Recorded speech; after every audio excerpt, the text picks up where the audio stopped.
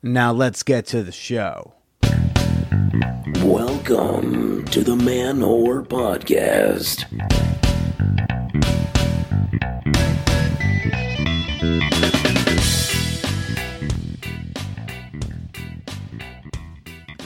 Shout out to the submissive songbirds and dick-singing divas. This is Billy Procida, and you are listening to the Man Whore Podcast. Hello, how you doing? Welcome to the show if you're new, and, welcome back if you're not. I am your host, comedian Billy Procida. If you are new to this podcast, this is a show where I typically talk to women I've hooked up with about sex, dating, and why we didn't work out. So this week I've got on comedian and former flame of mine, even though she doesn't entirely remember it, Rachel Schenk. And I can't wait to share her with y'all in a bit because, oh boy, is she a funny one. She is just a fucking delight. But first, show dates, people, show dates. Okay, Mentor, Ohio. I'm going to be up in you on October 8th at Toth's Place. I believe that's an 8 p.m. show. Then I'm back in New York City, November 21st. I'm doing Roast Masters at The Stand. For more information on those show dates and others, head on over to manwhorepod.com/comedy. All right, what's going on? So over the last several weeks, I've been recommending various polyamorous media, so to speak, sex-positive TV shows, movies. There's Monogamish, the documentary with Tao Ruspoli. There's Professor Marston and the Wonder Woman I ranted and raved about last week. This week, I'm going to sort of briefly just recommend that y'all check out this TV show on Netflix, Big Mouth. It's an animated comedy series starring Nick Kroll and John Mulaney, two hilarious comedians, and Jenny Slate. And Jenny Slate's, I think she's also the lead female voice.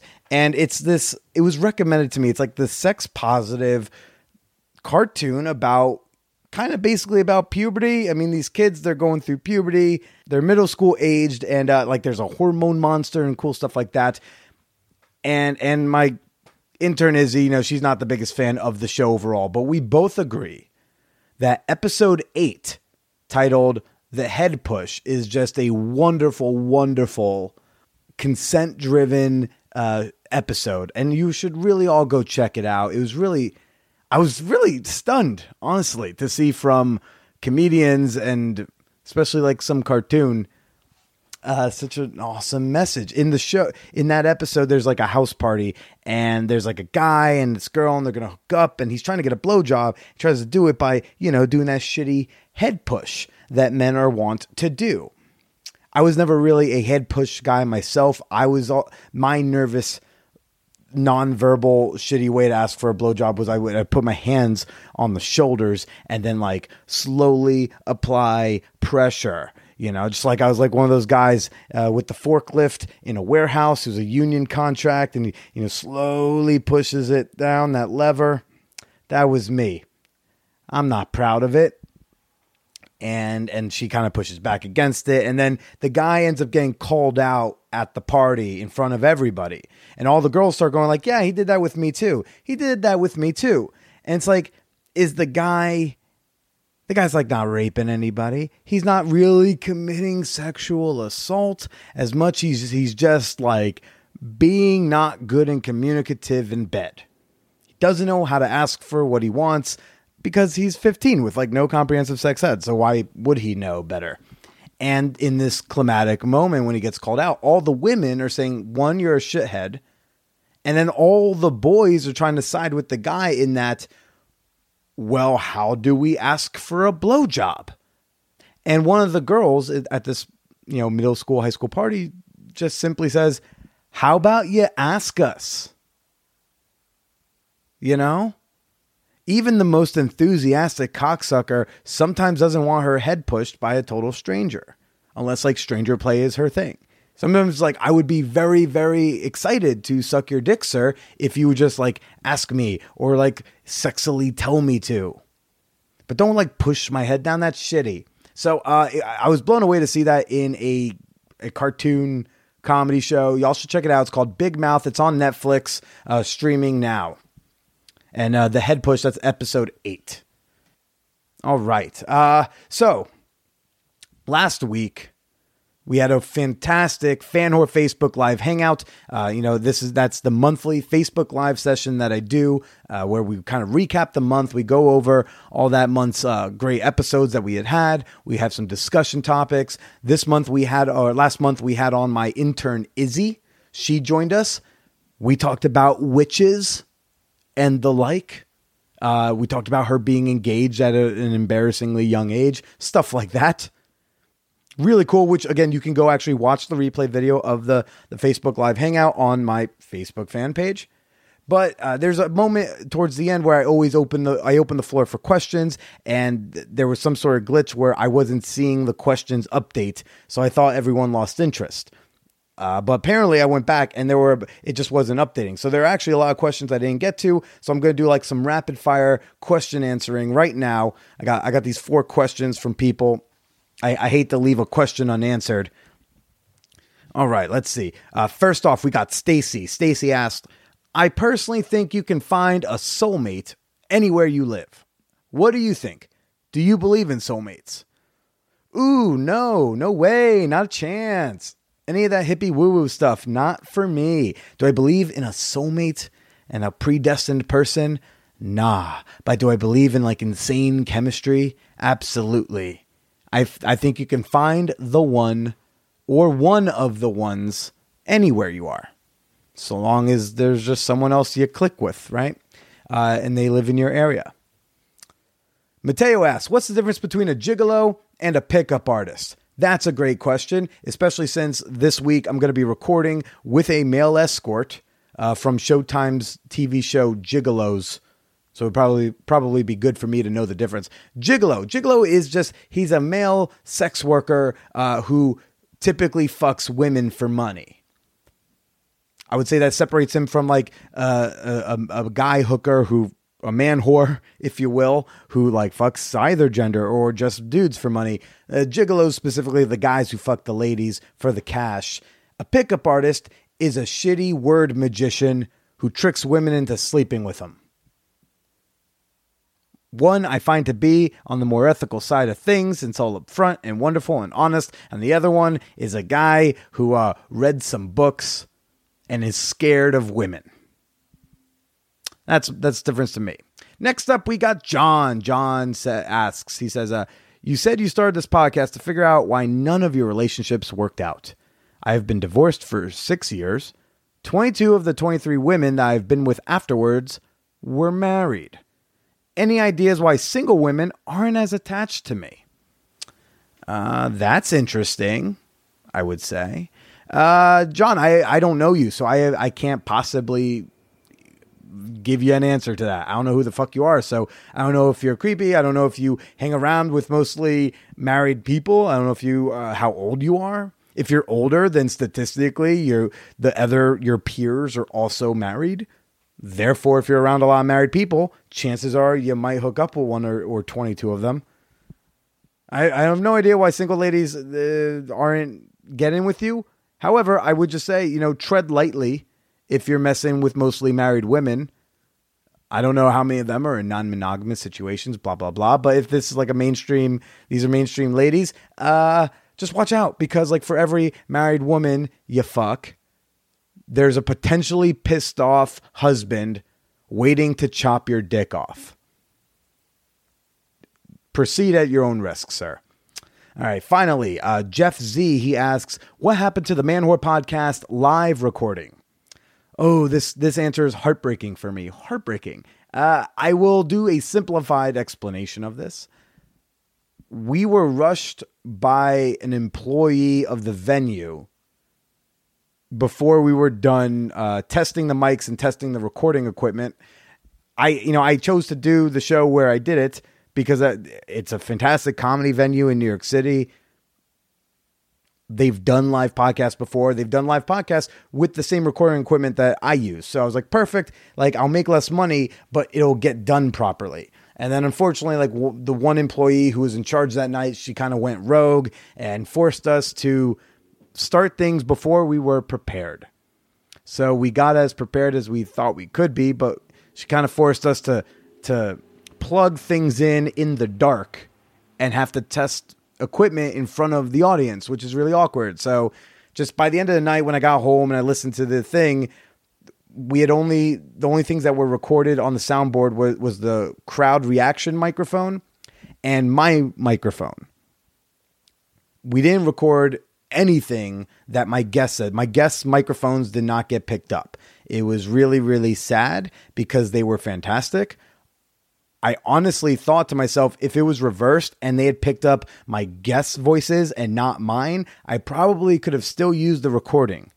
Because I think we can all agree, like, the women of this podcast are the real stars. I'm just the lucky bastard who had the idea to ask them on.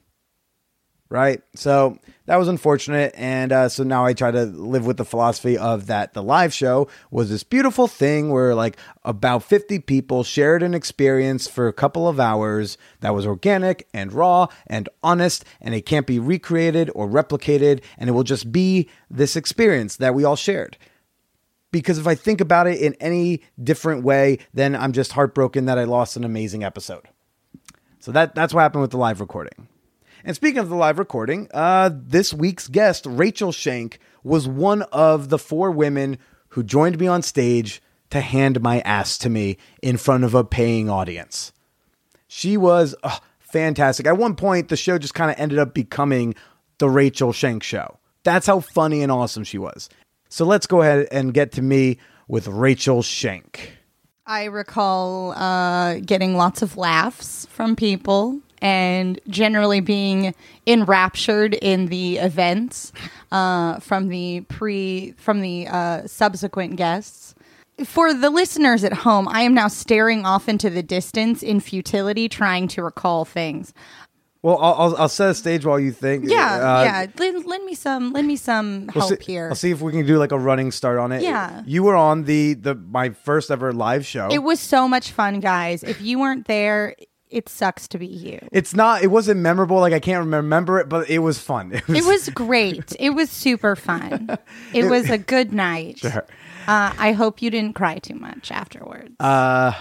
Nah, not till like later. Not till I got home. Yeah. Not till I realized that the recording was gone. Oh, good. I'm glad that's what made you cry and not my lack of memory on things. No, it wouldn't have been that. It was that I got like there are some shots of me that didn't make the Facebook album that I'm looking at them. I'm like, oh, this is the moment where I realized, oh, this was a terrible idea. Oh no! Because there's like this is like when it was you, Lee, and Emily on stage, and just you 3 you gals really enjoyed ganging up, which is great entertainment value. But like, I think there's I feel like I was the anti-hero of the evening for sure. No, because I told the audience how to behave and was generally like, guys, can you believe? I felt like I was the weird audience conduit in the evening.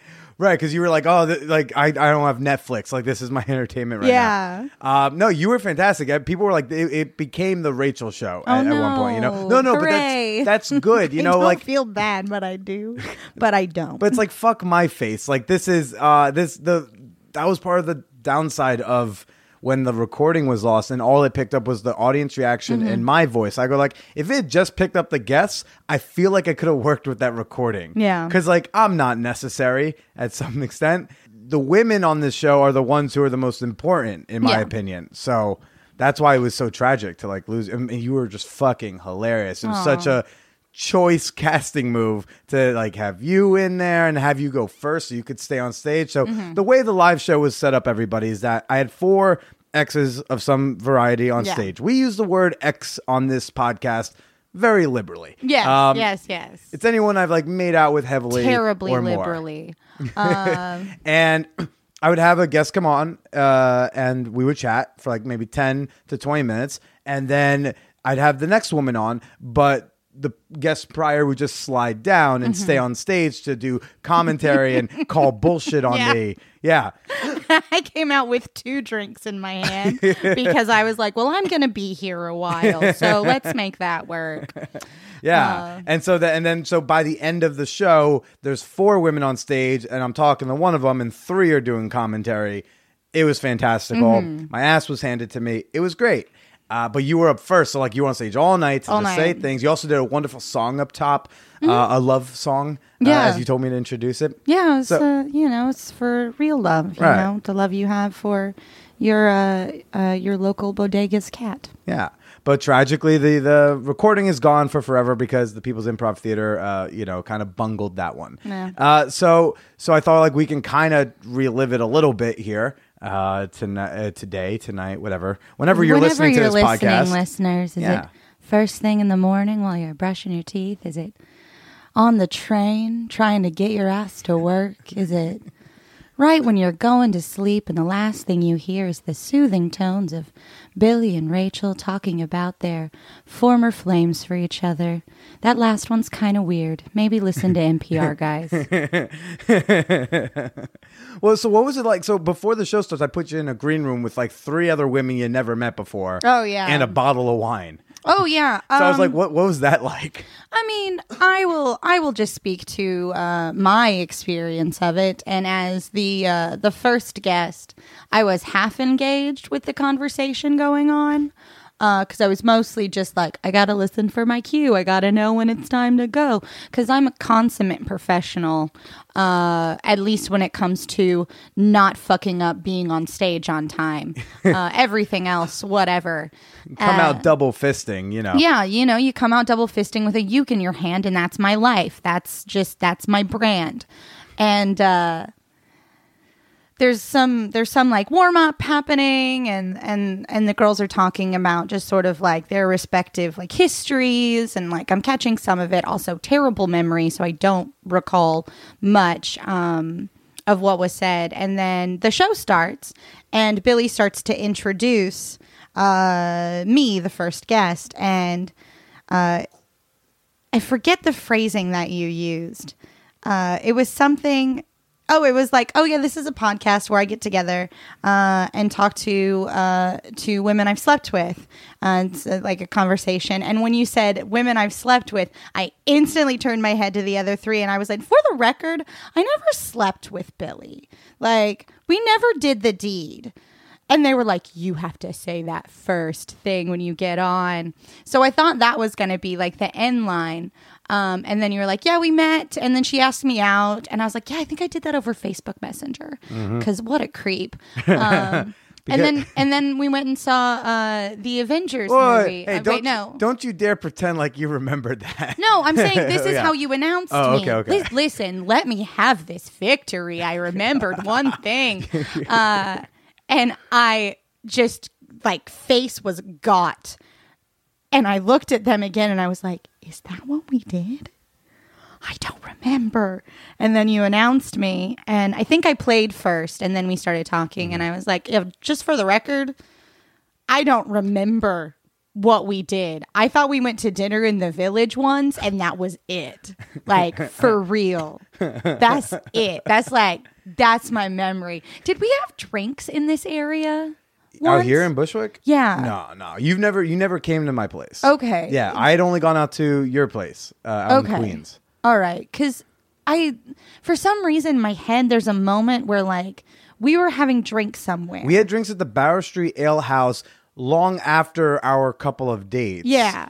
We've had drinks elsewhere, but like that, there was that one, the one you remembered in the village. We didn't have dinner in the village, but we had drinks out there because like I think I was watching football, and you were just like, hey, do you want to like meet up? And and that was weird for me because this is maybe at least a year afterwards, and I'm thinking, like, does she want to like try to like hook up again? Is she trying to date? I don't know. So I'm just, and then, I don't know. I was just like, whatever. And then, Billy's cool. Said, chill with him. Yeah. And like you had like a sleeveless something on, and I'm like, oh, she started growing out her armpit hair again. Interesting. Okay. Hell yeah. How do I feel about this? Because she's still cute.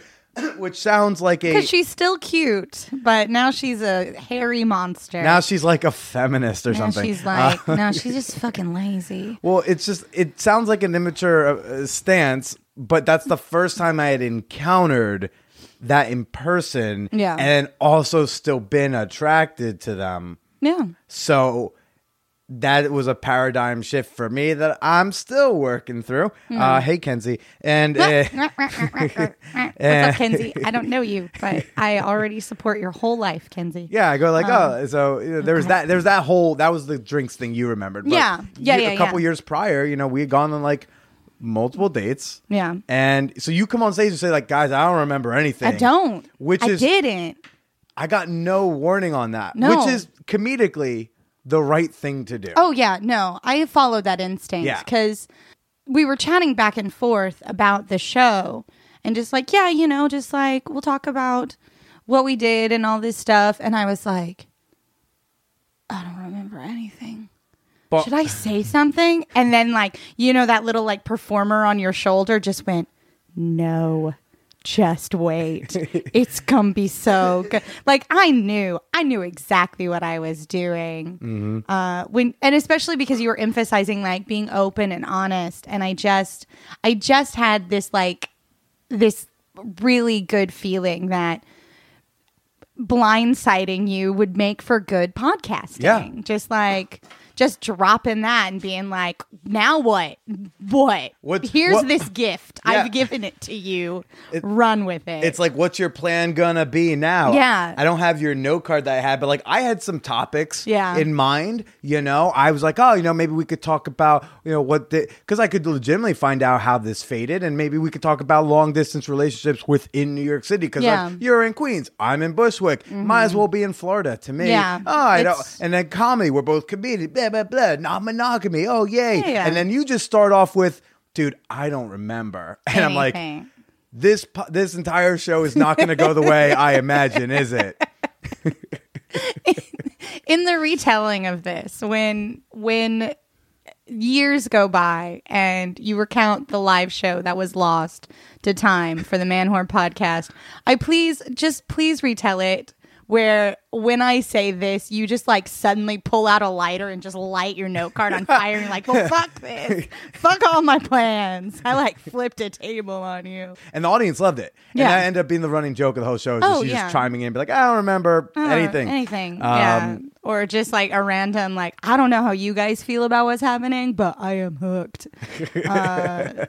Well, was it weird to be informed about dates we had been on in front of an audience? For me to tell you, like, yo, we saw Avengers opening night at midnight. I went days early to make sure we had tickets so it wouldn't be sold out. Yeah. So we could like go together. Oh, yeah. We were at the Regal Union Square. We sat in the upper bowl mezzanine. Yeah. No, now that like this has been like brought to light again, I'm starting to remember all that stuff. But listeners, in the live show, this is what happened. He was talking about the Avengers and how we saw it on opening day. And I was like, oh my gosh, I remember how much I loved that movie. And like, I remember the feeling of seeing it for the first time. And maybe that was a bad first date choice because that emotional resonance for me goes to seeing that film for the first time and not so much our date. Please don't be mad. I will always love comic book movies more than I love most humans. That's just how I roll. But I distinctly remember. And then I feel like I leaned over to you and I was like, did we hold hands during the movie? I legitimately did not. I did not remember. Like, you think you got your ass handed to you? I got like smacked in the face with, you're just not a good human, Rachel. You just don't remember anyone. Is this alcohol? Is this like just natural memory loss? Is this acid? Memory. What is it? I just have a terrible memory. And it's been the bane of my existence for pretty much most of my cognizant life. I distinctly recall times when someone has asked me if I remember something and I go, no. When has that smacked you in the face, like in real life, when there's no audience? There was one time when I was in college and I was sitting with my friend Josh. And Josh was like, hey, Schenk, remember when we did blah, blah, blah, blah, blah. And it was something like really fun that like I should have remembered. I don't actually remember what he said we did. And it was just this look of panic on my face where I was like, no, I don't. We did that? When? What happened? And it's just sort of been this thing. And Mark, my bandmate from Afterbirth Monkey, he'll also do that to me. He'll be like, yeah, we did da-da-da-da-da with so-and-so. And I'm like, what? We did? When was that? So, I mean, the memories exist in my brain somewhere, and you can like somehow access them. Like I remember you being there, and I remember we were right on the bulkhead of the balcony. Like we were in like the best seats. I thought, like, look at me. I chose great seats for this pretty gal who asked me out. No, it for was Avengers. It was, and then nothing. Yeah. No impact. But nothing really leaves an impact on me. So I'm like a weird, almost 51st dates kind of person. How's your boyfriend feel about that? Do you forget stuff that he does for you, or? I don't know. It's too soon to tell. Like, we've been dating. I thought you were going to say, I don't know, dude. I don't remember. It's, man.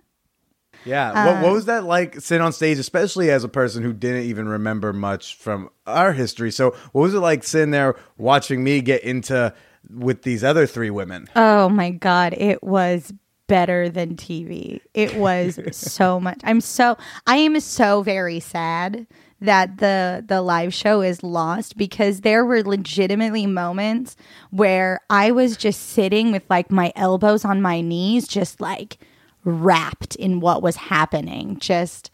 And we had, what was it, 2 mics to share between the 4 of us by the end? The three, by the end of it, the 3 people not on, like there were 3 mics total. So it was me and the guest, and then the 3 of y'all were sharing 1 mic. Yeah. Yeah. And I distinctly recall like grabbing the mic from Lee and just being like, are you all as hooked on this as I am? Because this is insane. And the audience just like lost it. Cause like they were like, this was like Springer, but like not, but you know, like that we as humans, we like, I don't want to say we get off on the human experience, but that's kind of what we do. You know, it's why we love theater. It's why we love reality TV. It's why we love the human existence so much, and why we love to watch it happen, because it's so fascinating. It's why storytelling and stand-up comedy is so popular, you know, because people just like the connection. And I think even though it might have seemed like you were having a hard time and like being like very, I don't want to say maligned, but like, you know, like as you say, having your ass handed to you, I don't think there was a single moment where everyone in the audience was like, oh, I don't get that.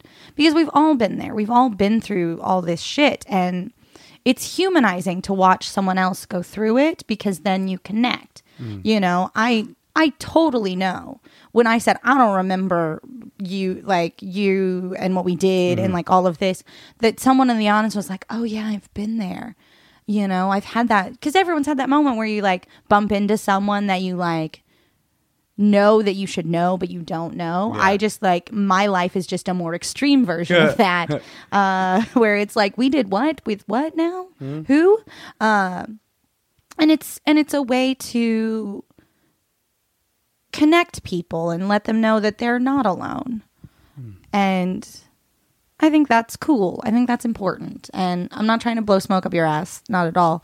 But, you know, I think that's the whole point of listening to like real stuff, like podcasts and stand-ups, for better or worse. But like that honesty, that being genuine kind of thing.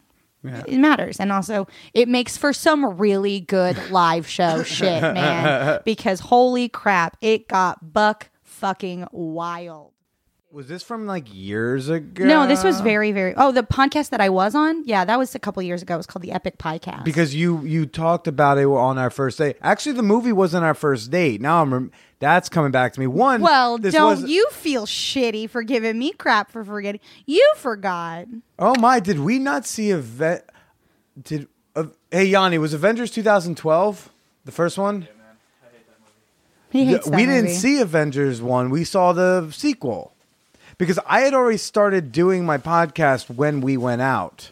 So we must have seen Avengers, the sequel.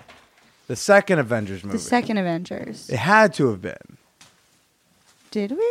It had to have been because there's no way we went out 2012 because I didn't have the podcast then. And on our first date, we were at a bar right off the Marcy J, and we were talking about it. Is that whenever we were having drinks and then you walked me to the train and there was a Checkers nearby and you were like, I'm gonna go eat that Checkers. Probably, yeah. That sounds like me. That sounds like me. And you were like self-loathing about it. Possibly. You were like, I shouldn't, but I'm gonna. Yeah. Maybe. Yes. Yeah. I remember. But that was the first date. I remember you wanting to eat Checkers and feeling really bad about it. Yeah. Yeah, that was the first date. Avengers was the second date. But I remember this also because like at the end of like the drinks date, I did a weird thing. I'm a bad guy. I was waiting for you before the date, and I was talking to some woman, and then I went to like tie my shoes, and there was a iPhone on the ground, which was clearly like she dropped her phone or something, and I covert took it. And immediately felt bad and figured out a way to get like I tried to make it. Yeah, I basically got in touch with someone through her phone, and then I got to a place so that I could return the phone.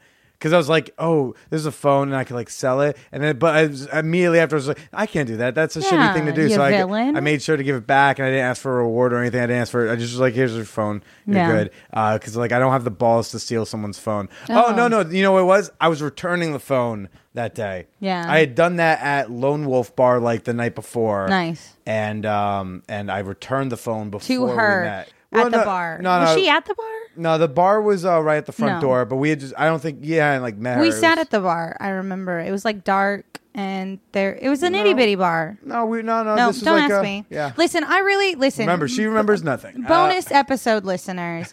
I'm going to go real full disclosure with you here. And I need you to know, when I talk to you, I have a focal point that I look at like I am addressing you. This is how much I want to connect with you and how much I want you to understand this human mechanism that is Rachel Schenk. Between finishing the episode and doing this bonus content, I went to pee. And when I went in there, I pulled my leggings down and realized that I had forgotten to take off the skirt that I was wearing because I was doing the outfit change thing. So I shit you not, guys, I forgot to take off an article of clothing before putting on a new article of clothing. So I am literally wearing a pencil skirt under a dress.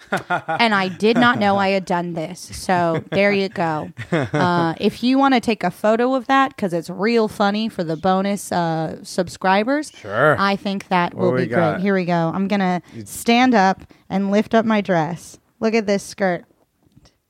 It almost looks like it fits with the outfit. Yeah, see, I'm an idiot. I wouldn't know that you're not supposed to be wearing that. No, this is a completely different. This is an H&M basic pencil skirt. And I was wearing like a shirt. And I was like, I don't love this shirt. I don't feel great in it. But then this is your nannying skirt also. Yeah, I'm going to wear my Windy Darling dress. Windy Darling. And my little like utility belt. Yeah. But yeah, that's how forgetful I am. I gotta say, like, when it comes to romance and relationships, like, my endings with those are never hard. Like, I've never had, like, a really difficult breakup. Like, when it comes to romance, it's like, it's over when it's over and it's done. You know, like, people break up with me and, like, it hurts and I'm sad.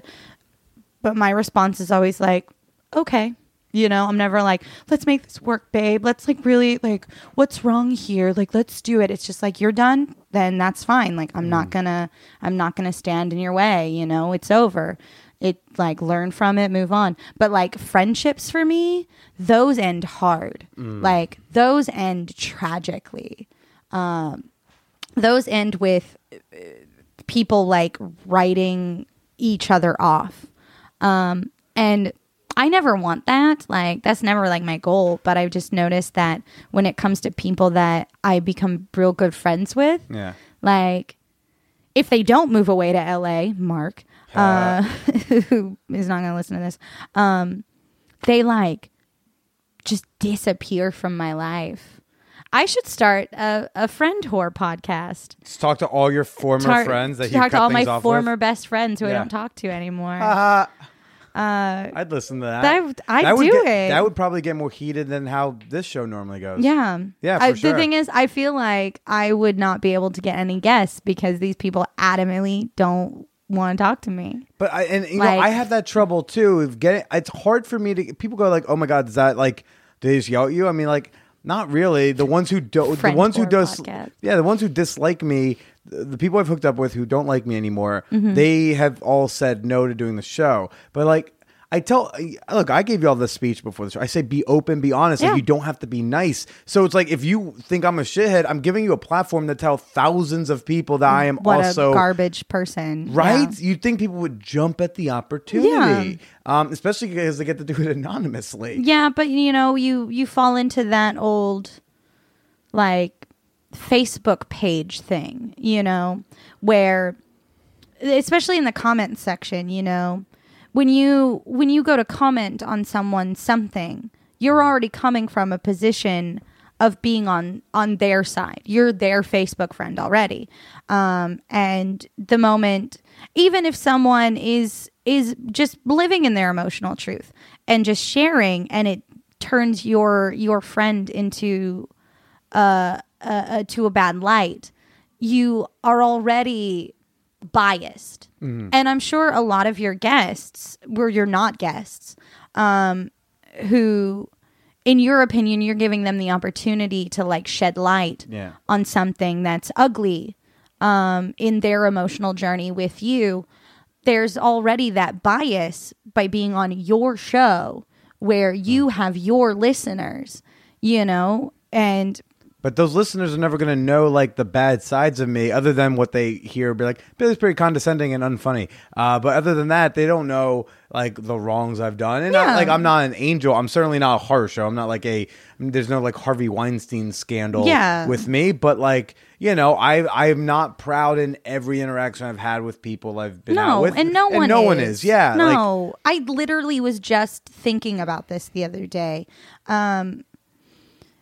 The idea that we will be remembered longer for our foibles, for our sins, than we ever will be remembered for our good deeds. Like the times when we fail, when we're not at our best, when we're just shitty people, are the things that other people remember us more for. Like, I will be remembered as the person who didn't remember someone and they were offended, more than being remembered for the time that I returned a phone to a young lady. But that's the thing. I don't buy that completely. I think, like, for example, as a performer, as a comedian, I think yes, there are going to be people who are not like the person you had the podcast roommate thing with. Like, they probably feel wronged for some made up reason. And well, I mean, I definitely was not the kindest I could have been. So to them, you might be remembered as that, but like someone else, like you brought joy to someone in an audience who really needed it and happened to connect with your act in particular. Yeah. And even if they don't remember your name, you are remembered to them. Yes. But see, even then, what you're saying is someone remembers my act. Someone remembers a piece that I made. And they remember you. And if they pass you on the street, they might stop you and say, "Oh my God, I saw you at a show years ago, and I'm so sorry I don't remember your name, but like you were so fucking funny, and I was having a rough breakup with my boyfriend, and you did a song about butt stuff, and we used to do really butt stuff all the time, and it helped me with that." But the emotional resonance again, this is like comparing apples to oranges for sure. Sorry. Like, I don't eat fruit at all, so the idea that this one person is going to remember me as the woman who kicked him out of his apartment versus being remembered as this stranger on a stage who made them laugh once. Like, which one's more emotionally resonant? The one where I was crappy, that's because that one has a direct impact of me being a person at someone else. And like that reaction, like that human interaction, not that artist to patron, artist to audience member kind of thing. Like, and the reason I bring this up, and it's getting so like up my own ass about it, is because I spend a lot of time talking about the history of New York and the people that shaped it. And I spend a lot of time like talking about these mostly men who established shit here, and they were slave owners and they were racist and they lived in a very strictly patriarchal society. And it's just like, Central Park is beautiful. Central Park is an incredible piece of New York, you know, like New York is vastly improved because of it. You know, there was a ton of disease at the time it was brought to its beginnings. You know, people were living in tenements. It was awful. It was awful. Mm-hmm. But to build Central Park, New York City created eminent domain and kicked out an entire group of people. These Irish people, these black people, yeah. You know, these like, villages that will now be forgotten. Yeah, that are just lost. And it's so like everything is a gray area. Like being alive, existing on this planet is like just a shit ton of gray areas. And I'm not saying it to excuse the actions. I'm saying it to humanize all of us. Like, we're all of us shitty, but we're all of us awesome. Yeah. You know, and this just went on a weird turn. No, this is fantastic. Like, welcome to the bonus content, patrons. And I think this is so good, I might make this the normal episode. Oh no, I mean, whatever. And all we can do on our end, as one person to another person, is just be kind, you know, just try and not fucking suck, you know, but we all are, you know, but if you're trying not to, you know, if you're making a legitimate like weighing of the scales in your interactions with people. Mm-hmm. And I know I'm very flip about forgetting things. I always bring it back to this because this is just, I think this is a really like great platform for me to explain. Like, when I forget someone, I laugh about it. I do. Cause like, I'm just like, oh, Rachel, classic idiot. But I do feel a genuine like embarrassment about it, because it's not like I don't want to remember. It's just like, I don't. And it's just like something that I deal with. And I always feel slightly anxious about it, seeing someone that I like recognize, and I'm like, oh God, like I know you, but I don't remember how or why or like what I did to or around you, and I have no good jumping off part to that. That's just well what you're talking about with the, you know, we're going to be remembered for this or that, or you know, even if I think you do I just the good, like on a grand scale, like. Just when you talk about the gray area, it makes me think, I extend this to a different thing that I've brought up to friends in conversation a lot. And if you talk about, say, feminism or social justice, we will sometimes go nuts when someone says something problematic or say the wrong thing, or even if it's there was no malintent, but they said a thing that's like quote unquote wrong. Yeah. A comedian makes a joke that attempts a joke that just doesn't go over well, or is the wrong way, or something, whatever it is. So it's my question has been, as someone who has been yelled at on Twitter on more than one occasion for being an ass, self-admitted ass. Does doing and saying all the right things get negated by the one slip up? And also, likewise, if someone is that asshat, is hateful, is, you know, hates the queers and all that stuff, but if they have that momentary time where they say like, oh, I hate the queers, but like, you know, they do deserve the right to serve in the military. Like, does that negate all the bad? So it's like, all these lone instances, do they truly call into question all the other side of it? So if you said the one bad, does it take away all your good, and vice versa?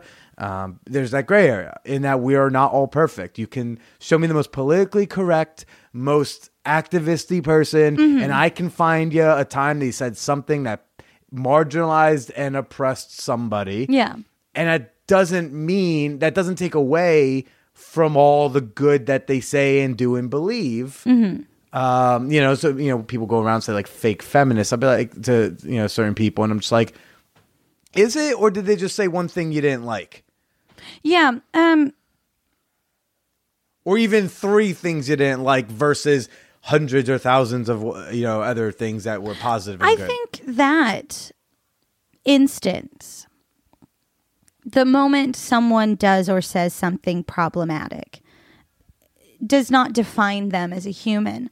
I think what really defines them as a good person or as someone who is trying to be an ally, is trying to be receptive, is taking that negative criticism and not necessarily internalizing it and being hurt by it, because we all say and do hurtful things all the time.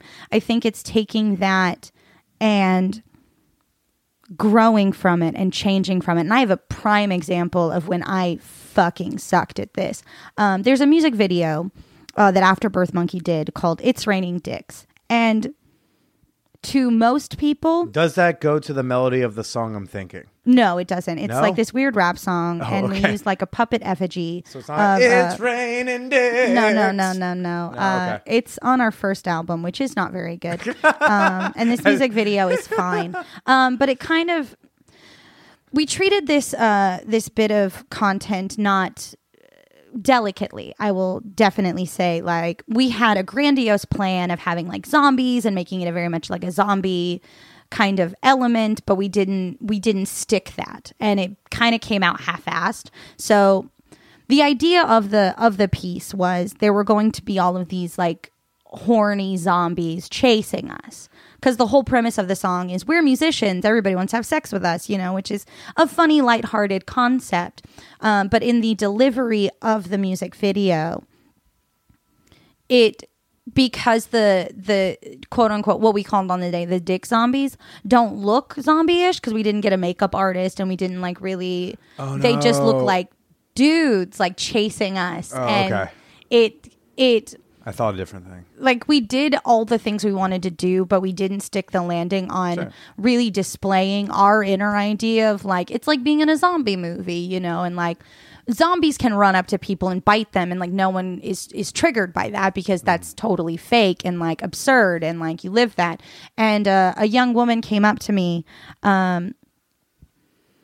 during a discussion a bunch of us were having about like the problematic nature of comedy, which was something I was thinking about a lot. And she came up to me and she said, "Hey, I saw that music video that you did, and I gotta say, like, it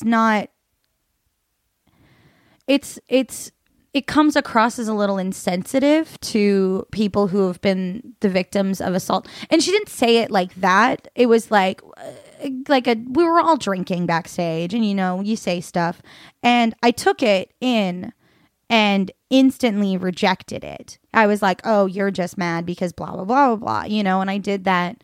I don't think I did it outwardly, because she and I still have a very good relationship, and like she's booked me on shows, and like we're very cordial to each other. And I tried very hard to take what she said, but I was still so attached to the project, and it was still my baby, and I still didn't like see it in that way, that I was like, oh, well, she's just being sensitive, like blah, blah, blah. And like some interpersonal stuff like played into it as well. And I was like, she's just being mean for the sake of being mean to my art. And she's being a snowflake. Yeah, not necessarily being a snowflake, but like...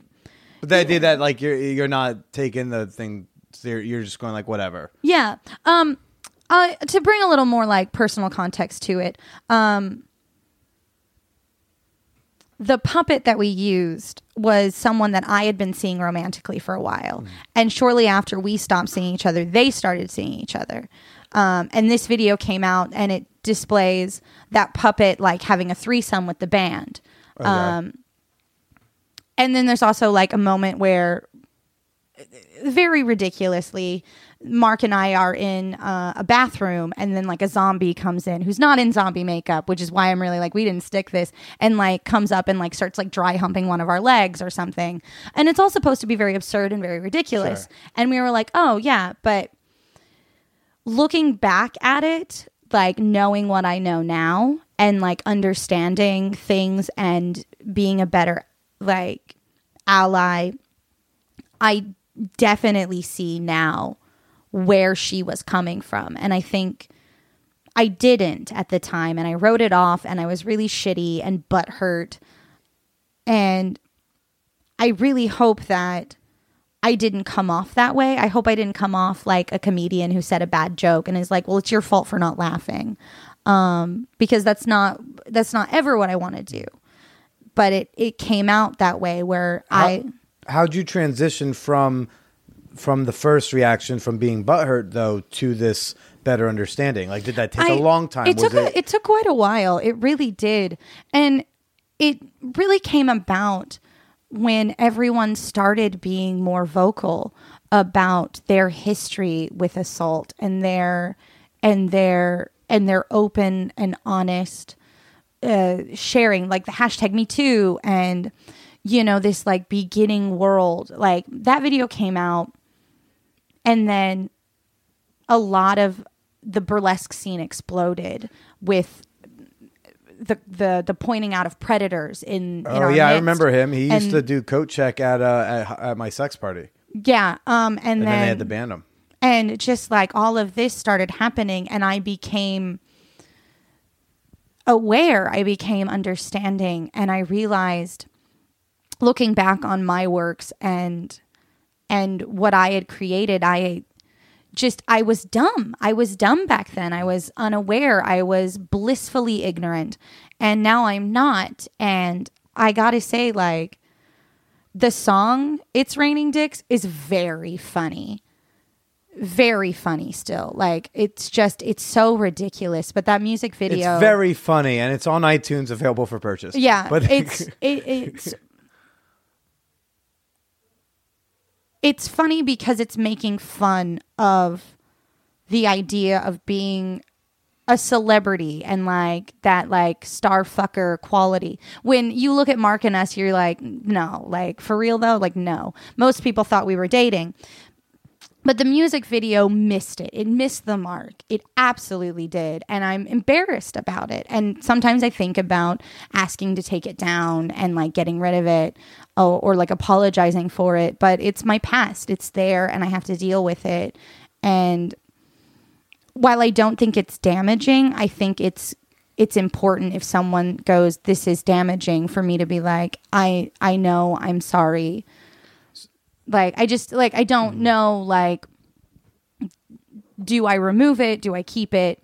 Because if some, like, and I mean, it's just one person who said this to me, and I don't know if other people feel that way. And I'd love if they do feel that way to like come to me. So in this, and also there's also the issue of like, I think Mark's still really, really proud of it. Sure. It was very well edited. Like, if they had been truly zombified, I think the message would have been different. Mm-hmm. But we missed it. But instead, it just looks like dudes chasing us, trying to like have sex with us forcibly. Yeah. It gets pretty bad. I mean, but it's cool that you didn't go with the quote unquote typical comedian reaction. Like, well, you just didn't get it. Yeah, and but the thing is, sometimes that's very valid. Like, and sometimes it is just.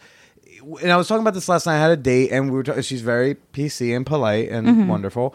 But, I was talking, and she's in like poly PC world. And we were talking, and I was saying, yes, sometimes a lot of joke stuff are a lot of jokes are bad because a lot of anything is bad because most things suck. Yeah. So like, if you're talking about rape jokes, yes, most rape jokes are not funny and they suck. But also most jokes about like airline food are also suck because most jokes suck. And so sometimes it's just like, it's not good. Sometimes they're coming from the wrong angle where you're like, oh, this person truly believes that like that a woman shouldn't wear that when she's walking home at night. Yeah. And that's when that's shitty. But sometimes people just jump at a topic and they go like, well, that's not, you can't ever joke about that's not funny. And sometimes I think the reaction, and you get more at least traction with the comedy community, quote unquote, is if instead of saying that is problematic or this is that, or I didn't like, you just go, I didn't think it was funny. Because if you say like you can't do it, what's the comedian reaction? Well, yes, I can. First Amendment, blah blah blah. Blah blah blah. But if you say it's not funny, like the worst I can do is say, well, you didn't get it. Yeah. But if audience after audience doesn't laugh at it, I'd be like, fuck, it wasn't funny, and that hurts my feelings way more than any other criticism of the joke. Is if it's not funny, that's embarrassing. Yeah. Like, Yeah, and I think like do your art and do it, but like if someone's going to feel what you did so much that they want to talk to you about it, maybe they don't express themselves in like the best way. Like the joke wasn't funny, like it was really offensive or whatever.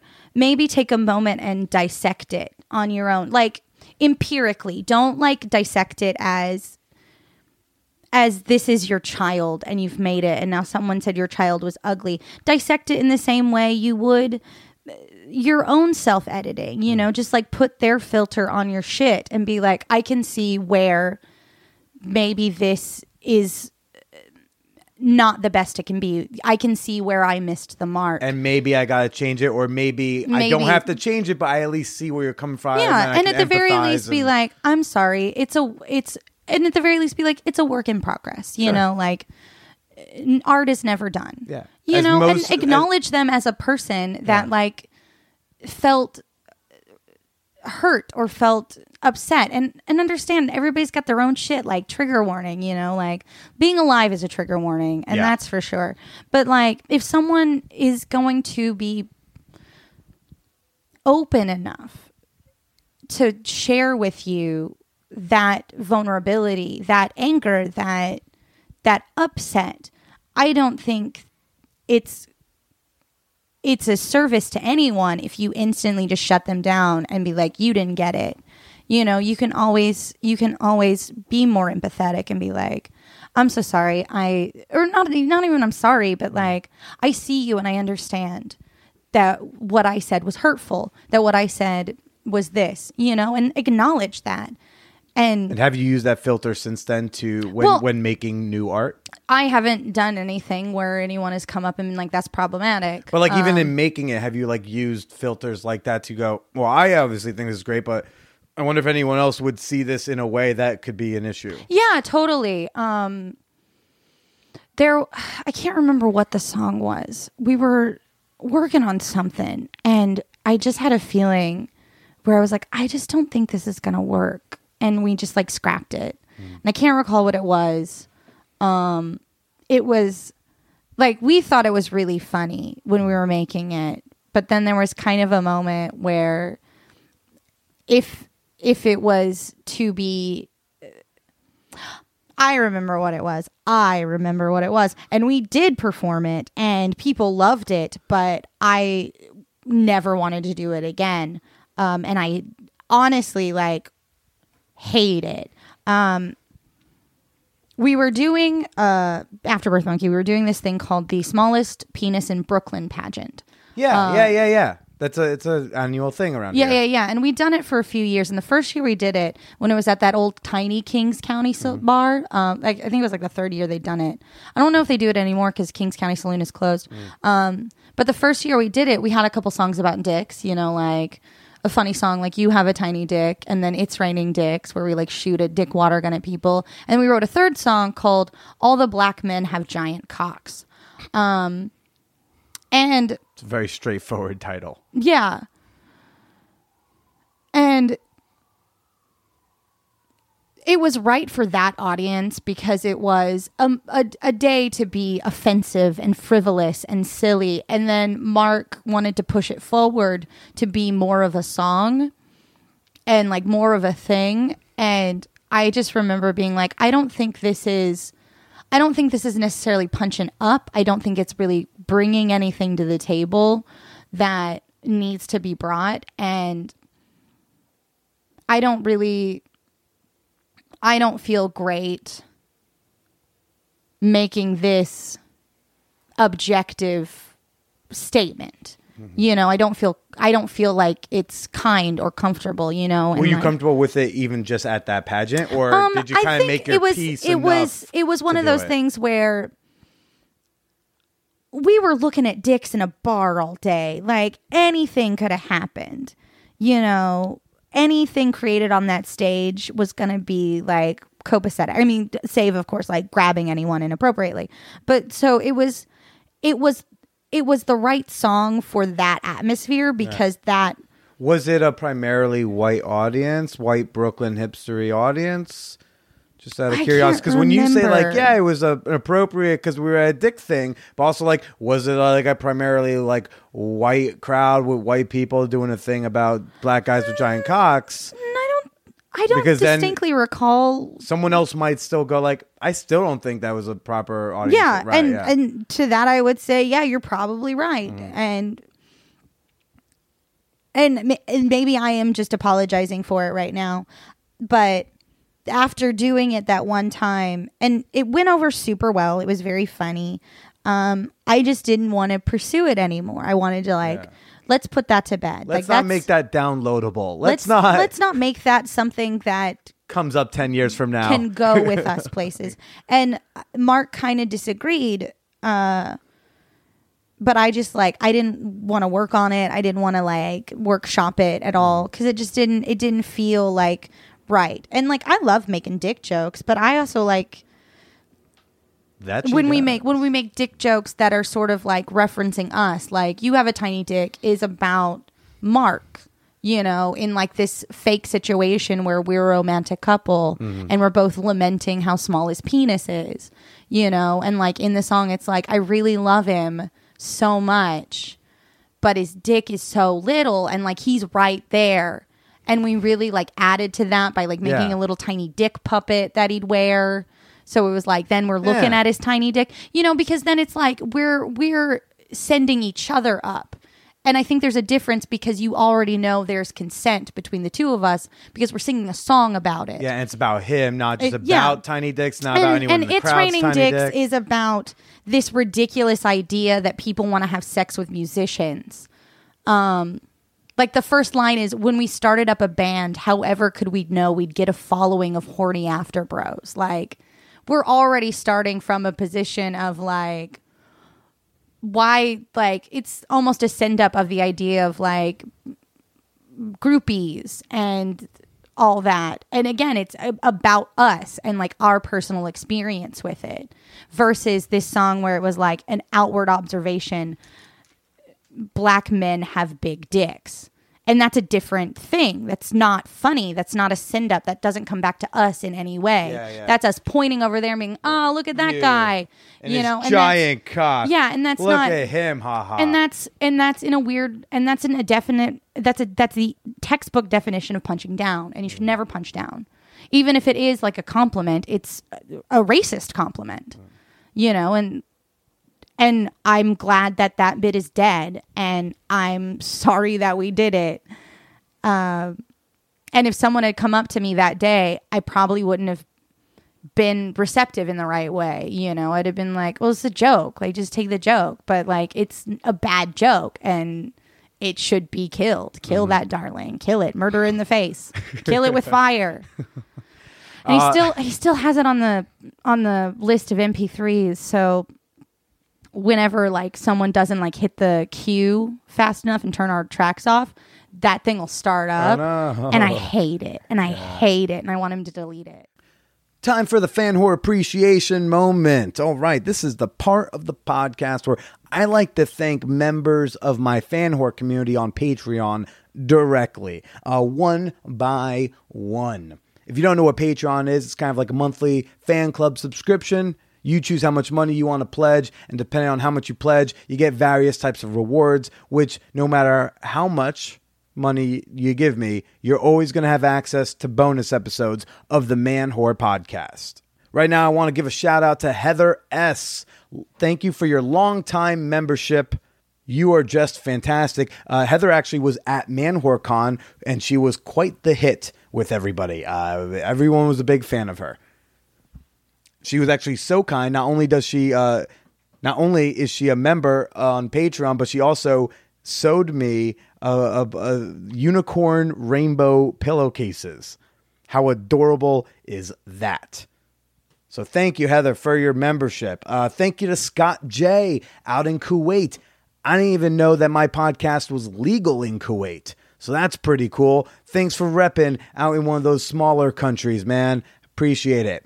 And McKenna, thank you so much for being a loyal fan whore. I think the most I have on McKenna is if I found the right McKenna.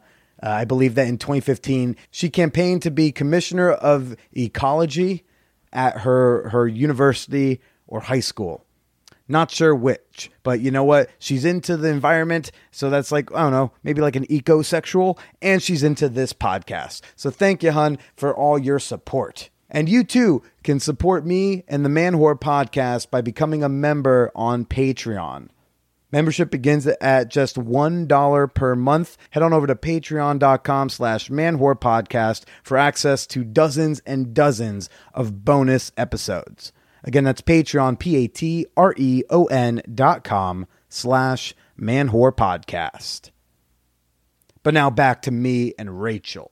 Well, you guys don't perform anymore, right? No. But now, and so at the live show when we were met, beforehand, I'm trying to catch up with you. I hadn't seen you in at least a year and a half, maybe 2 years, possibly. Yeah. And I was like, hey, so what's going on? Tell me, how's after? And then you were like, actually, there's no more Afterbirth Monkey. Yeah. We broke up. And you look so almost sad about it. I mean, you might have just been tired that night. I don't know. But no, I am legitimately sad. Yeah. Like when like, we made good things, we made great things. And like, he was not a romantic or sexual partner because he's a gay man. He's a very gay man, very much married, monogamous, out of the question. And but was that worse than some of the romantic breakups you've had? Oh yeah, I took it real hard. Harder than when we didn't work out, Rachel. Oh, so much harder. And it's weird on a personal level about that.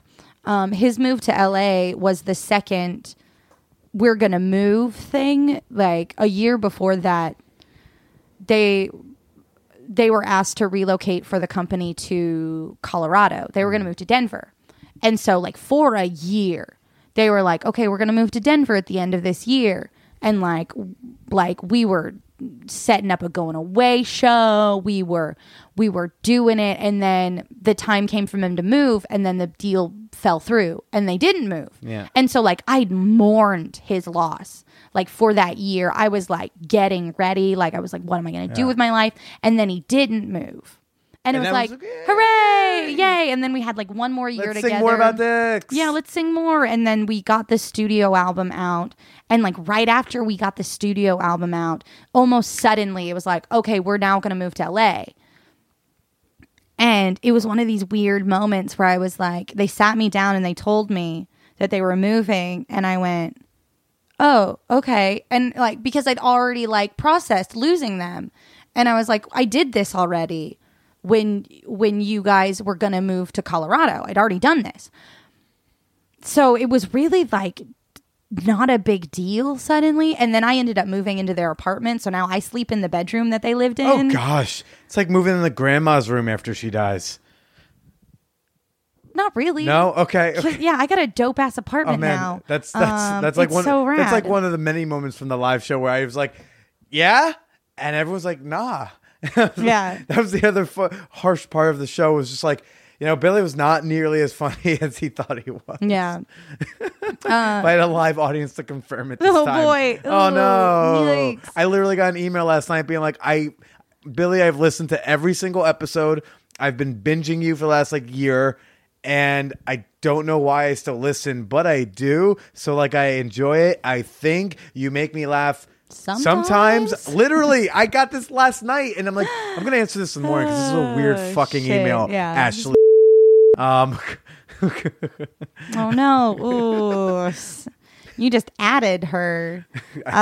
Just sub podcasted her. Yeah, that's a new phrase that the kids are saying. But yeah, so you did. You guys break up, and it's kind of like a romantic breakup. Yeah, and what's really bizarre is because the transition was like something I thought I had adjusted to, and then I ended up living in their apartment, so it never felt like they were gone. Because there are still echoes of them there, like the chalk wall that they painted, and it says "We love you" because of a limitless number of reasons, and so it's it never felt like they were gone, even though they were, And did you cry much with that? No, did you ever I didn't. Get randomly? And then I went to visit them in Santa Monica this September, and I went for 2 weeks. I sublet my room. I was gonna make a deal of it. And the first 6 days, I was just weirdly miserable. And I didn't know why. And I was like, I think I just hate LA because the last time I was there, I had a really bad experience. And I just was like, I think LA just sucks. I think that's just it. I think I just hate it here. And then on this like Sunday night, I had just had a really bad day. I went to a thrift store and like nothing fit and I felt so fat and I didn't have anybody to hang out with and I wanted to go to the beach, but I didn't want to go by myself. And it just like, it was just miserable. And like Mark tried to make plans with me to hang, but then he got really busy at work and he didn't. And I was sitting at this bar with his husband, Chris. And I just like, I felt this knot start to like well up in my throat. And like, he's watching the game and like we're eating and I'm like having a beer. And all of a sudden I just start weeping and I'm just crying and I can't stop. I'm just like blathering on and on and on. And I just like cannot turn off this like huge like weep sesh. And all of a sudden like I'm crying. I'm like, I hate it here. I'm so fat. It's so dumb here. It's like so slow. And like, I can't get anywhere. And it was just, I've missed you for 7 months. And I realized that I missed you all this time and I never acknowledged it. I was so busy in New York and I just started a relationship with this guy.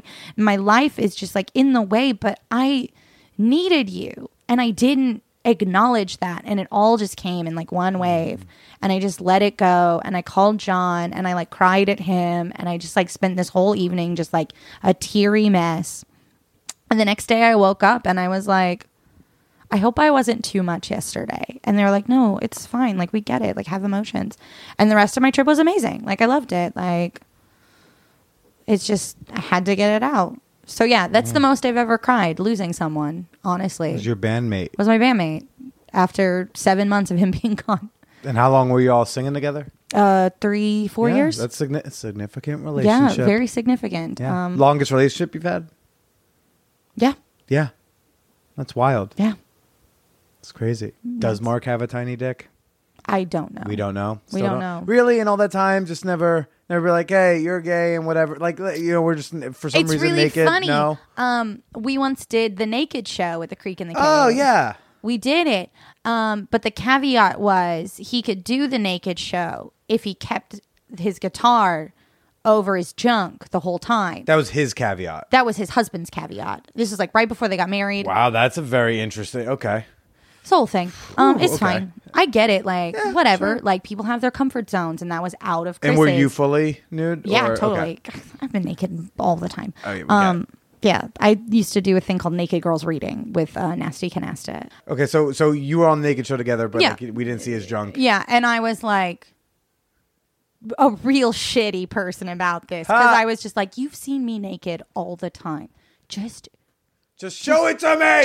Just flash it for a second. I want to see. Just real quick. Like this is a playing field that needs to be fucking leveled. Okay, like I'm not gonna touch it. I'm not interested in it as a thing that I want to like mess with. I just want to see it. You're my friend. You're my You've friend. seen my bush. I want to see this thing. Show me your goddamn genitals.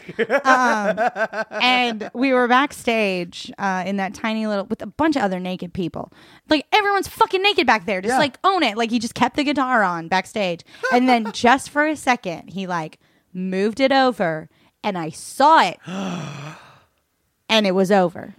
And then it was gone behind the guitar again. So I cannot assess its size. It was a dick. It was his dick. Do you feel satisfied by it? Yeah. Okay. Yeah. Well, that's I good. feel leveled. I feel even. That's solid. Yeah. Good for you. I'm a jerk. I demanded it. Because I know we wanted to happen. Oh, you sure? So yeah. That's wonderful. That's when I pressured someone into showing their junk to me. Yeah. If he had been like, no, I don't want to, like, I'd have let it go. But like, he was doing that thing where he's like, I can't. And like, you get into a certain pattern with someone and you know, like, you're not pushing like a boundary. Like if he had been, and honestly, like if he had. We've sung about your dick so much at this point. Like it's my friend and I've never met it. Let me meet your friend. Let me meet our friend. Let me meet that titular dick. You referenced earlier that you're very subby. Yeah. That was something I remember being concerned about when we were in our very short time together. Yeah. Because I am like not the I am not the dom you were looking for. Yeah. That is not. I am not that guy. That's okay. I at best can become a spanker if I practice hard enough. Mm-hmm. But like, whoa, am I not the one who's really going to convince you? Yeah. So when I did come over that one night, I was thinking like, man, if we start playing around, like, am I going to be dominant enough? It's just going to be like 2 subs in a bed together and nothing's going to happen. 2 subs in a bed together, go to sleep. Yeah, I mean, it's like, yeah, what happens if you put like 2 submissive people in a bed together? I don't know. They talk about their feelings and watch The Notebook. I don't know. Like that thing's no one's going to lead the way. Yeah. When did you know and get the inklings that you were all subby, BDSM-y, hitty? In that long-term dom sub relationship, The trimmer. the trimmer, the butt stuff. Then I realized that like really gets me. Like 10 out of 10 sex, man. 10 out of 10, like pretty much every time. There's something about the thrill and the excitement, and also with a sexual partner who can turn this off, because this just like goes all the time. I'm pointing to my skull, my brain, for my completely audio listeners. But I'm just like, I'm constantly thinking and always like connecting and assessing. And maybe that's why I don't form really good memories, because I'm just too busy like connecting something to the next thing. And then like, it's all about that. And it's nice in a sexual relationship to have someone just go, I'm going to take that and I'm just going to shut it down for a while. Like I'm just going to shut it off, and it's just not going to be a thing. And I noticed with a lot of partners, I always had this like joke in my head, and it's not really a joke. It's just like a weird observation. Like, if you can get me sexy before I give you a weird nickname in my head, then we're going to do this. Then it's going to happen. Like, so before you've like thought of like what before I what thought to make about fun how, of me, if I've like, grabbed your hair by the back of the head, if you've gotten me into a point where like I'm not thinking about how you look like Peter Dinklage, that's the first one I can think of, which actually happened to me. Like I was having, I was just worried you were pointing at me. No. I had a moment where I was like getting busy with this guy, and all of a sudden I was like, you look kind of like Peter Dinklage. And like, it wasn't a bad thing. Like, Peter Dinklage is amazing. Like, if Peter Dinklage like knocked on my door and he was like, we're gonna do this, Rachel, I'd be like, I'm fucking down. You're Tyrion Lannister. I am about this. But it was which just Game like, of Thrones outfit do you want me to put on right now? Because I have several. Like, are we like? Does a girl have no name, or am I? You know, am I your weird. sister? What am I? What's happening? Tell me. Am I a dragon? I will dress up like a dragon. You can ride this dragon, Peter Dinklage. And I have a dragon strap-on dick that I bought at a sex store. But suddenly, the concept of comparing this man to Peter Dinklage was so funny that I just couldn't. I couldn't get in the zone with it. I just couldn't. I couldn't get there. It was over. It was done. Like, it was dead. Like, libido shut down. And I think for me, that like dom sub relationship lives in that kind of realm of emotional connection. You know, like if you are connected with someone in that way, you trust them with your safety. You trust them to shock you with what's that thing that like the sexy cattle prod? Yeah. And you know that they're like that they're not going to hurt you, but they're going to like toy with your emotions, and you're letting them do that. Like that's a kind of trust that like gets you past the I'm going to make a funny joke in my head about the way you like thrust or whatever, you know. And I can get there with someone if I really care for them. Like, full disclosure, like John and I are both kind of subby people. We're sort of navigating the waters of like how we express ourselves sexually. And, you know, it stays pretty vanilla because I'm not very dominant and he's not very dominant. And sometimes we just like, okay, we're just going to watch cartoons and live that life. Aww. And like, that's the fucking best. And then when we have sex, I love it. But I don't find myself like being like geared toward that filthier, like, You don't find yourself in subspace. I don't find that I need it in the way that I've okay. needed it in past relationships. You know, I find that we're making an emotional connection when we have sex that I wouldn't trade for all the door frames in the world. You know, because like when we have sex, I can think those silly thoughts. Like I can think something really funny about what we're doing or how weird sex is, but I'll still get off because I care so much and I'm so invested in the moment that suddenly like he doesn't have to turn my brain off.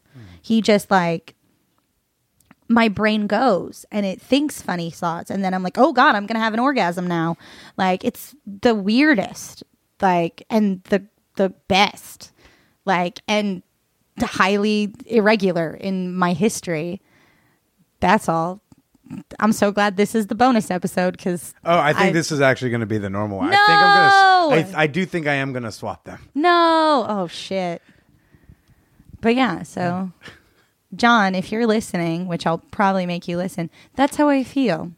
But I don't think I've ever actually said these words to you in the world, but that's how I feel. Sometimes I think something's just really fucking funny when we're doing it and I don't let it stop me from being sexy with you. So I love you. Get over it. Shut up, you jerk. Oh, Yeah. John, it was very sweet and wonderful watching her say that. Her like face looked so just, I don't know, pure and loving. Aw. Yeah. Yeah. That was a beautiful moment. What a fucking doofus. I love him. No, now I'm feeling it. Damn Yay! it. Let's talk more Let's about make you cry. Let's make you cry. Let's talk about the nature of humanity because I'm more comfortable talking about that. More talk about problematic Yeah. jokes. Oh, yeah. Did that go for you too? Yeah. Yeah, that was just the headphone jack. Our headphones got weird. Okay. Well, on that weird and very sweet note, that makes me all like squirrely and happy, bubbly, Makes emotional. me feel disgusted, but Yeah. like happy. I mean, you know? that makes me be like, I want to go fall in love. You know how when you see a baby that's so cute, you like want to bite its head off because it's so cute. No, I've never felt this. Oh, it's okay. Then never mind. I cannot yes and that one. Okay. That is a like, firm no, but. Oh no, but why would you ever want to bite a baby's head off? There's a legitimate scientific reaction that some people have when they see something incredibly cute. That like like I just want to squeeze you to death, like that feeling. Can I very slightly touch you for a moment?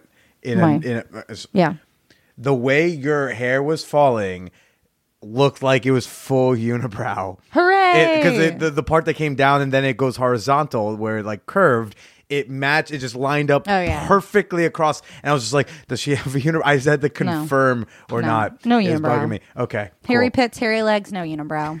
Not that unibrows are bad, but it just all of a sudden it's like, I can't tell if that's like hair or just the eyebrows connecting. Oh no. Yeah. Well, Rachel, one more time, can you tell us where can we find you? We can find you on Twitter at I am Rachel Schenk. Yes. RachelSchenk. My name is bonkers. You can also follow my brand new Twitter page that I started. I'm culling photos from my Instagram feed to be a photo series highlighting the shitty behavior of strap hangers on the New York City MTA. It's called At the MTA Holes.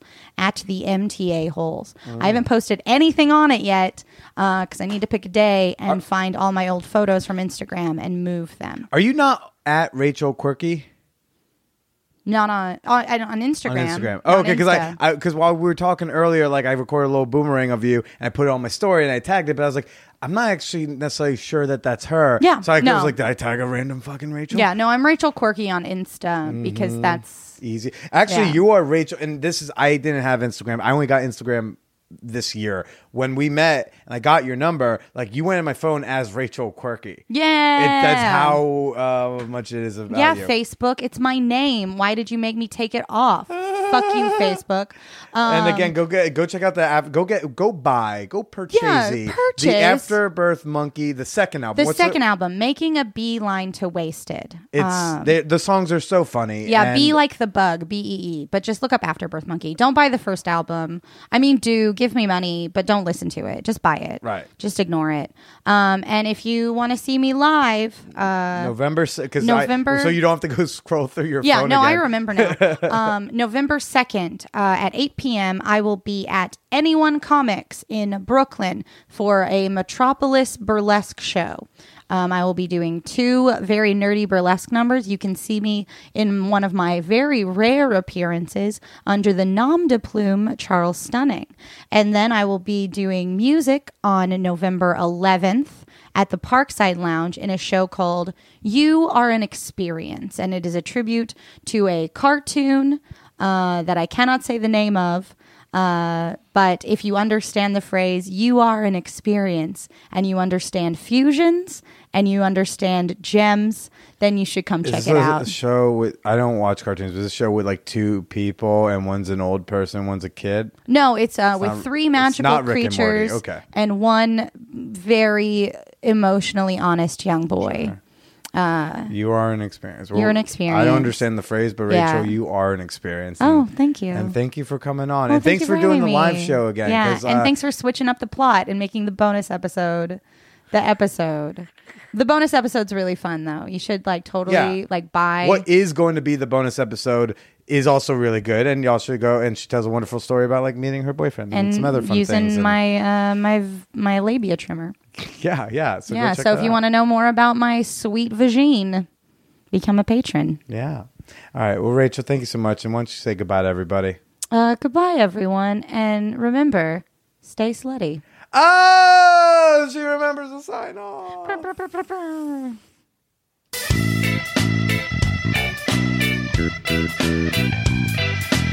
Well, wasn't Rachel just fucking awesome? Do y'all want her to take over hosting duties for me? Because I think I can arrange that. And it just might be warranted. She was a delight. Oh my. Again, go follow her on all the social medias.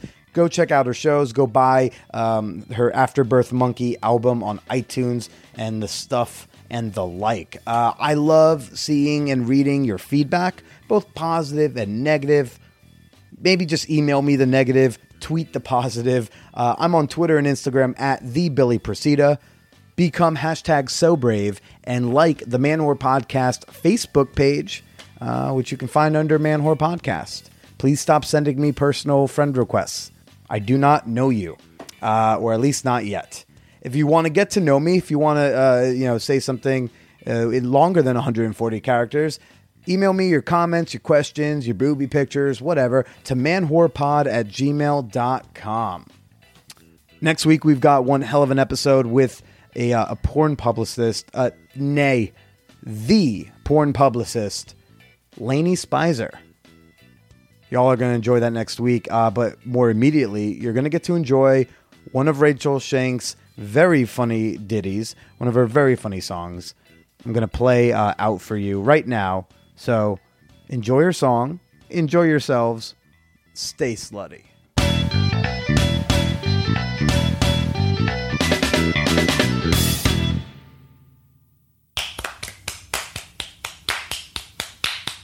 One time, 2 times, we destroyed the room. 3, 4, the hinge is broken from the door. 5, 6, there's so much we can't fix. 7, 8, the room's in quite a state. 9, 10, the shit hits the fan. Pay no attention to the bruises on my knees. When you've got a lot of questions, hold your tongue, there is no need. For we'll tell you a story that you'll not soon forget, of what's been going on and why your sheets are wet. He may have sprained his finger, and we may have stubbed our toe. We never wanted to get busted, but now we guess that you should know. We took your boyfriend, we took him really hard. We took him in the foyer, then we took him in the yard. Oh, oh, oh, oh, we took your boyfriend. Oh, oh, oh, oh, we do on the floor, tossed his salad in the kitchen while we called him a whore. He may have pulled a muscle, and we may have strained our necks. Oh, God. The countless nuts that we busted, we like your man's the best. We took your boyfriend, we took him really hard. We took him in the closet, then we took him in the yard. Oh, oh, oh, oh, we took your boyfriend. Oh, oh, oh, oh, we do it all again. You keep all the problems and sickness and health, while you do all the boring stuff, we get all the filth. You may think we're trashy, in this we do agree, because your boyfriend likes it nasty, and his cum is all over me. Let's face it. We fucked your boyfriend, we fucked him really good. We fucked him in the shower, then we fucked him on the hood of your car. Oh, oh, oh, oh, we fucked your boyfriend. Oh, oh, oh, oh, we do it all again. 1 time, 2 times, we destroyed the room. 3, 4, the hinge is broken from the door. 5, 6, there's so much we can't fix. 7, 8, the room's in quite a state. 9, 10, we do it all again.